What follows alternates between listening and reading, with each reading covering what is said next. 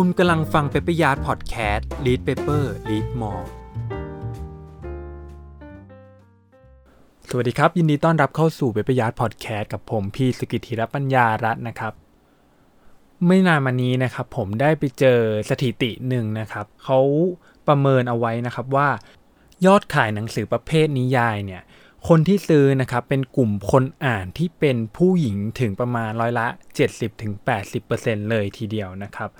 จนมีคำกล่าวเปรียบเทียบคำกล่าวหนึ่งนะครับว่าเมื่อใดที่ผู้หญิงเลิกอ่านหนังสือเนี่ยเมื่อนั้นนิยายคงจะสูญพันธุ์ซึ่งเมื่อเราลองย้อนประวัติไปดูแล้วนะครับว่ามันมีที่มาที่ไปอย่างสมเหตุสมผลนะครับที่เจาะจงและระบุนะครับว่าทำไมนักอ่านผู้หญิงถึงเป็น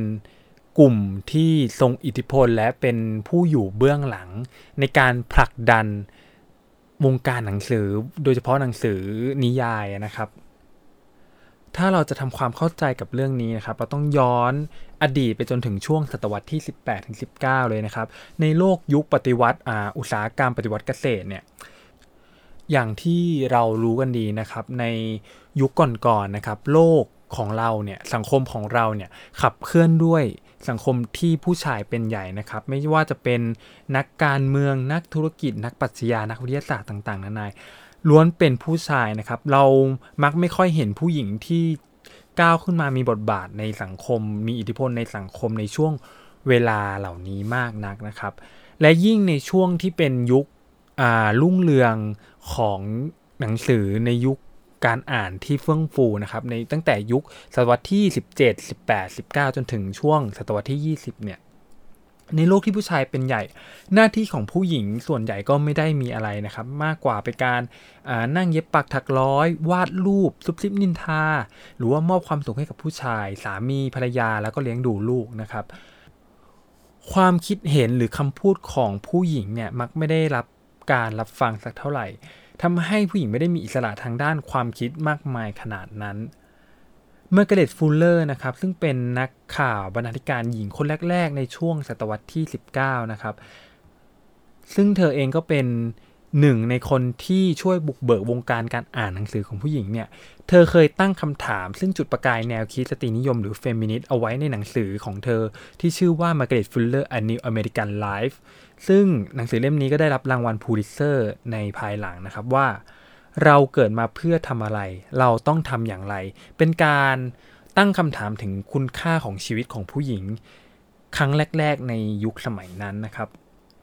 ด้วยกิจวัตรประจำวันของผู้หญิงในช่วงเวลานั้นเนี่ยไม่ได้มีอะไรซับซ้อนมากนักอย่างที่กล่าวไปนะจึงไม่น่าแปลกนะครับที่เราจะพบ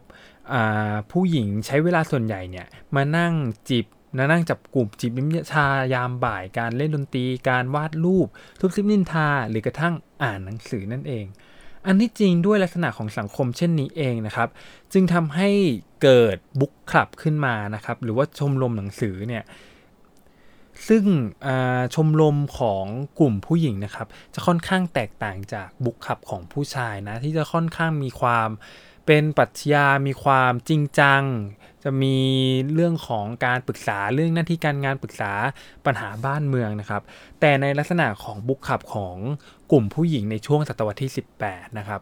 ได้รับการยกย่องว่าเป็นจุดกำเนิดของชมรมหนังสือสมัยใหม่แบบที่เราคุ้นเคยกันในทุกวันนี้ก็เกิดจากเหล่าสุภาพสตรีทั้งนั้นในช่วง 2-3 ศตวรรษที่แล้วนะครับผู้หญิงได้ไม่ค่อยได้รับการศึกษามากนักนะครับไม่ค่อยได้รับการสนับสนุนทางด้านการศึกษามากและผู้หญิงที่ค่อนข้างชอบเรียนรู้อยากเห็นเนี่ยทุกคนในสังคมเนี่ยมักจะมองว่าเป็นคนที่แปลกนะครับแม้ว่าจนถึงช่วงที่พวกเธอได้รับการศึกษาอย่างเท่าเทียมกับผู้ชายสามารถเข้าสถาบันสูงๆได้มหาวิทยาลัยได้เนี่ยพวกเธอก็มักจะถูกกีดกันจากชมรมปรัชญาต่างๆในมหาวิทยาลัยและการที่พวกเธอไม่ได้รับอนุญาตให้เข้าร่วมการเสวนาเรื่องที่จริงจังเรื่องบ้านเมืองเสวนาในเรื่องที่ผู้ชายมักจะพูดกันนะครับทำให้บทบาทหลักของสตรีในยุคนั้นเนี่ยในการก่อตั้งชมรมหนังสือจึงเป็นผลที่มาจากการที่พวกเธอถูกมองข้ามทางด้านสติปัญญาด้วยในสังคมสมัยนั้นมองว่าผ ผู้หญิงไม่สามารถตัดสินใจหรือมีองค์ความรู้ที่ดีมากพอจะตัดสินใจเรื่องยากๆได้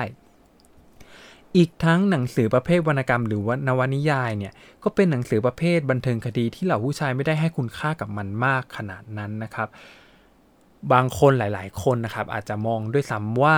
วรรณกรรมหรือนิยายเนี่ยเป็นเพียงของไร้สาระนะครับที่ไม่ได้ก่อให้เกิดประโยชน์ในชีวิตประจำวันมากนักนะโดยส่วนมากแล้ว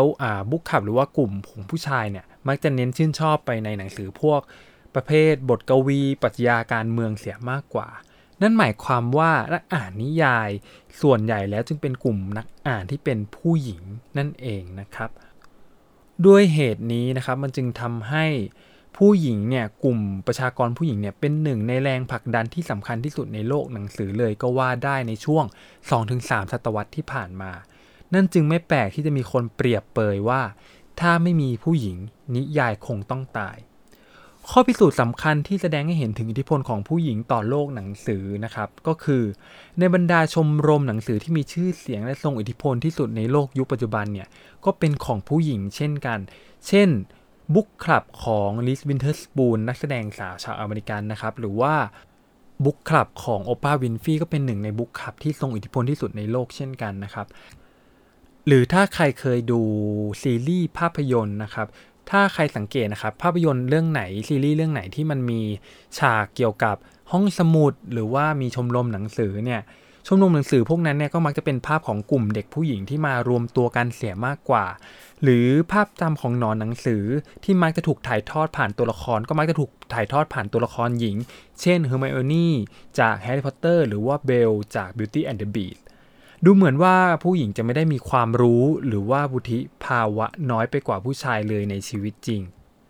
แม้กระทั่งในยุคปฏิวัติอุตสาหกรรมเนี่ยบางทีผู้หญิงอาจจะมีความรอบรู้มากกว่าผู้ชายเสียด้วยซ้ำนะครับเพราะว่าพวกเธอมีเวลาว่างในการอ่านมากกว่าผู้ชายมากที่สำคัญไปกว่านั้นพวกเธอไม่ใช่เพียงแค่อ่านหนังสือให้จบไปวันๆและไม่ชอบที่จะอ่านหนังสือคนเดียวในบ้านตามลำพังผู้หญิงชาวอเมริกันเนี่ยมักจะรวมตัวกันเพื่อศึกษาพระคัมภีร์ไบเบิลเนี่ยมาตั้งแต่ศตวรรษที่17แล้วจนกระทั่งในช่วงปลายศตวรรษที่18ที่เนื้อหาของหนังสือเริ่มมีความหลากหลายมากยิ่งขึ้นพวกเธอก็อ่านทุกอย่างนะครับตั้งแต่หนังสือพวกอักษรเบรลล์ไปจนถึงบทความวิทยาศาสตร์และที่สำคัญการอ่านของชมรมหนังสือของผู้หญิงนะครับไม่เพียงแค่อ่านเพื่อความจะลงใจหรือว่าเพื่อความเพลิดเพลินเท่านั้นแต่ทุกครั้งที่พวกเธออ่านนะครับมักจะต้องมีการเสวนามีการพูดวิจารณ์หนังสือเล่มนั้นๆรวมถึงกระทั่งเขียนบทความวิเคราะห์เขียนกวีเชิงวิพากษ์อีกด้วยนะครับอย่างในช่วงต้นทศวรรษที่1760นะครับมีกวีหญิงชาวอเมริกันคนหนึ่งที่ชื่อว่ามิลคา มาเธอร์มัวร์นะเธอได้รวบรวมร้อยแก้วและบทกวีของผู้หญิงในชมรมหนังสือของเธอเอาไว้ได้เกือบ100ชิ้นเลยทีเดียวนั่นแสดงให้เห็นว่าผู้หญิงมีความจริงจังในการอ่านหนังสือมากแค่ไหนนอกจากนี้นะครับการอ่านหนังสือยังส่งผลอิทธิพลข้ามเส้นแบ่งเชื้อชาติและชนชั้นอีกด้วยถ้าเราจะบอกว่ากลุ่มประชากรผู้หญิงถูกกีดกันจากการคิดการเขียนการพูดการศึกษาแล้วเนี่ยกลุ่มประชากรผู้หญิงที่เป็นคนผิวดำยิ่งโดนกีดกันหนักยิ่งกว่านะครับในช่วงปี1827เนี่ยมีสตรีผิวดำในเมืองลินแมสซาชูเซตส์คนหนึ่งนะครับได้ก่อตั้งชมรมหนังสือขึ้นมาซึ่งเป็นเรื่องที่แปลกใหม่เป็นอย่างมากนะครับเธอได้ก่อตั้งชมรมหนังสือสำหรับผู้หญิงผิวดำขึ้นมาโดยเฉพาะการกระทำครั้งนั้นเนี่ยได้ส่งผลให้ผู้หญิงผิวดำคนอื่นๆทางชายฝั่งตะวันออกก็เริ่มทำตามในไม่ช้านั่นก็ทำให้สังคมการอ่านการเรียนรู้ในหมู่ประชากรผู้หญิงเริ่มแพร่หลายมากขึ้นเมื่อจนถึงช่วงกลางศตวรรษที่19นะครับเมื่อสงครามกลางเมืองอเมริกาได้เริ่มต้นขึ้นกลุ่มวรรณกรรมของผู้หญิงก็ยิ่งขยายวงกว้างมากขึ้นกว่าเดิมเรียกได้ว่าชมรมหนังสือผู้หญิงเนี่ยมีอยู่เกือบทุกเมืองเกือบทุกหมู่บ้านนะครับผู้หญิงบางกลุ่มเริ่มเปิดประเด็นทางสังคมเช่นประเด็นการเลิกทาสประเด็นในเรื่องการเคลื่อนไหวทางด้านการเมืองรวมถึงประเด็นเรื่องสิทธิสตรีในยุคสมัยนั้นเป็นช่วงแรกๆที่ผู้หญิงเริ่มหันมาสนใจเรื่องใกล้ตัวเรื่องบ้านเรื่องเมืองนะครับแล้วพวกเธอก็มักจะพูดคุยแลกเปลี่ยนความเห็นกันในกลุ่มการอ่านของตัวเอง เมื่อเวลาดำเนินมาถึงช่วงทศวรรษที่ 1900 นะครับชมรมหนังสือยังคงทำหน้าที่หลักๆอยู่2 อย่างนั่นคือทำหน้าที่เป็นทางออกทางปัญญานะครับและเป็นเครื่องมือแก้ปัญหาทางการเมืองที่รุนแรงการเข้าถึงหนังสือหรือว่าการเข้าร่วมชมรมหนังสือเนี่ยขยายตัวเพิ่มขึ้นเป็นอย่างมากได้รับความนิยมเป็นอย่างมากโดยส่วนหนึ่งเกิดจากการเพิ่มขึ้นของหนังสือปกอ่อนหรือว่า Pocket Book แล้วก็การที่เราสามารถสั่งหนังสือทางไปรษณีย์ได้เนี่ยก็ทำให้การอ่านหนังสือเป็นที่แพร่หลายมากขึ้นในครึ่งแรกของศตวรรษที่ 20 เนี่ยโลกตะวันตกก็ได้ก้าวสู่ยุครุ่งเรืองของการอ่านแบบ Book of the Month Club นะครับซึ่งเป็นการซื้อหนังสือแบบการบริการแบบ Subscribe สมัครสมาชิกโดยให้บริการหนังสือปกแข็งใหม่เดือนละ5 เล่มนะครับจากหนังสือที่รับการคัดสรรมาแล้ว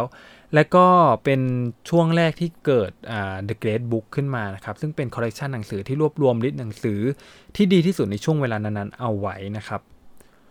ด้วยองค์ประกอบทั้ง2 อย่างนี้นะครับทำให้ชาวอเมริกันเริ่มมีการอ่านนิยายและวรรณกรรมเพิ่มขึ้นเป็นอย่างมากถึงกระนั้นผู้หญิงก็ยังคงถูกกีดกันจากมหาวิทยาลัยหลายแห่งอยู่ดีกว่าที่พวกเธอจะได้รับการยอมรับให้เข้าศึกษาต่อในสถาบันการศึกษาระดับสูงเนี่ยพวกเธอก็ต้องรอจนถึงช่วงทศวรรษที่ 1960 เมื่อการเวลาดำเนินมาถึงจุดนี้นะครับเราต้องไม่ลืมนะครับว่าครั้งหนึ่งที่ผู้หญิงเข้าร่วมชมรมหนังสือนั้นก็เพื่อชดเชยการศึกษาที่พวกเธอถูกปฏิเสธไม่ให้เข้าถึงจวบจนกระทั่งถึงปี 1996 นะครับก็เกิดการเปลี่ยนแปลงครั้งสำคัญในแวดวงการอ่านนะครับเมื่อโอปราห์ วินฟรีย์เนี่ยได้เปิดตัวบุ๊กคลับของตัวเองขึ้นมาอย่างที่ทุกคนรู้นะครับว่าโอปราห์ วินฟรีย์เนี่ยเป็นพิธีกรที่ทรงอิทธิพลมากที่สุดคนหนึ่งของอเมริกานะครับแล้วในวงการนักอ่านเนี่ยหลายคนเนี่ยถือว่านี่เป็นจุดเปลี่ยนครั้งสำคัญในประวัติศาสตร์ของชมรมหนังสือผู้คนเรียกมันว่าการปฏิวัติการอ่านนะครับเพราะว่าในช่วง3 ปีแรกที่บุ๊กคลับของโอปราห์ วินฟรีย์เปิดตัวเนี่ยหนังสือแต่ละเล่มที่โอปราห์เลือกสรรมานั้นนะมียอดขายเฉลี่ยแล้วอยู่ที่ 1.4 ล้านเล่มต่อปกซึ่งมันสะท้อนถึงอิทธิพลของเธอต่อวงการนักอ่านเป็นอย่างมากโอปราห์ วินฟรีย์เคยกล่าวกับนิตยสาร Life Magazine ในปี 1997 ถึงประเด็นวรรณกรรมในแง่พลเมืองนะครับว่าการได้รับบัตรห้องสมุดของฉันเปรียบเสมือนกับการได้เป็นพลเมืองอเมริกันอย่างเป็นทางการการอ่านหนังสือและการเป็นเด็กสาวที่ฉลาดเป็นเพียงความรู้สึกที่มีค่าของฉันและเป็นช่วงเวลาเดียวที่ฉันรักมันทำไมชมรมหนังสือถึงทำให้เธอรู้สึกมีค่าเรื่องนี้นะครับคริสตี้ เครกนักศึกษาปริญญาเอกทางด้านสังคมวิทยาได้ศึกษาความเป็นไปได้ของการที่ผู้หญิงจะถูกโค่นล้มออกไปจากความเป็นเรียกอะไรเดียบัลลังก์เจ้าแห่งชมรมหนังสือนะครับว่ามันมีเป็นความเป็นไปได้มากน้อยแค่ไหนเธอค้นพบว่าเป็นเรื่องที่ยากมากจากงานวิจัยของเธอนะครับในปี 2013 ถึง 2015 เนี่ยเธอได้ทำการวิจัยเกี่ยวกับชมรมหนังสือในสหรัฐอเมริกาและไอร์แลนด์โดยสัมภาษณ์ผู้หญิง 53 คนที่มีอายุระหว่าง 19 ถึง 80 ปีเครกพบว่าผู้หญิงมักจะหันไปหาชมรมหนังสือในช่วงเวลาแห่งความวุ่นวายนะครับเพื่อแสวงหาภูมิปัญญาจากทั้งหนังสือและจากนักอ่านคนอื่นผู้หญิงมักจะพึ่งพิงชมรมหนังสือของพวกเธอในช่วงเวลาที่สำคัญของชีวิตเวลาที่ชีวิตของเธอมีปัญหาเธอก็จะหาทางออกด้วยการเข้าร่วมชมรมหนังสือไม่ว่าจะเป็นช่วงที่หลังที่พวกเธอเรียนจบหลังที่พวกเธอหย่าร้างกับสามีหลังการตายของคู่สมรสหรือหลังจากที่ลูกๆของพวกเธอโตพอที่จะย้ายออกจากบ้านการพูดคุยเกี่ยวกับวรรณกรรมไม่ใช่แค่การพูดถึงวรรณกรรมเท่านั้นแต่มันยังเป็นการทบทวนความคิดความรู้สึกของตัวเองอีกด้วยผู้หญิงหันไปหาชมรมหนังสือเพื่อสร้างเครือข่ายทางสังคมและนั่นก็พิสูจน์แล้วว่ามันมีคุณค่าอย่างไม่น่าเชื่อ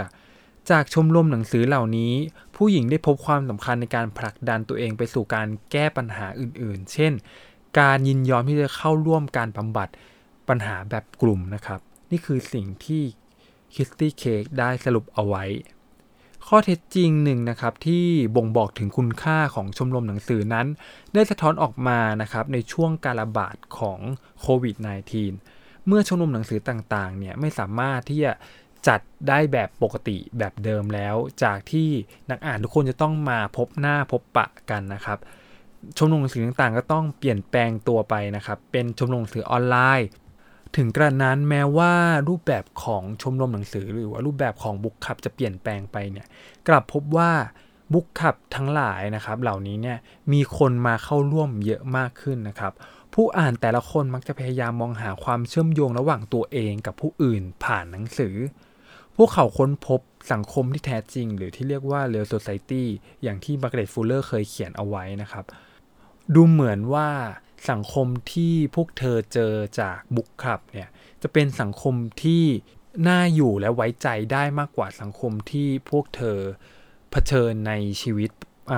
ประจำวันในชีวิตจริงนะครับบนโลกที่มีแต่ความขัดแย้งการเปลี่ยนแปลงและความไม่แน่นอน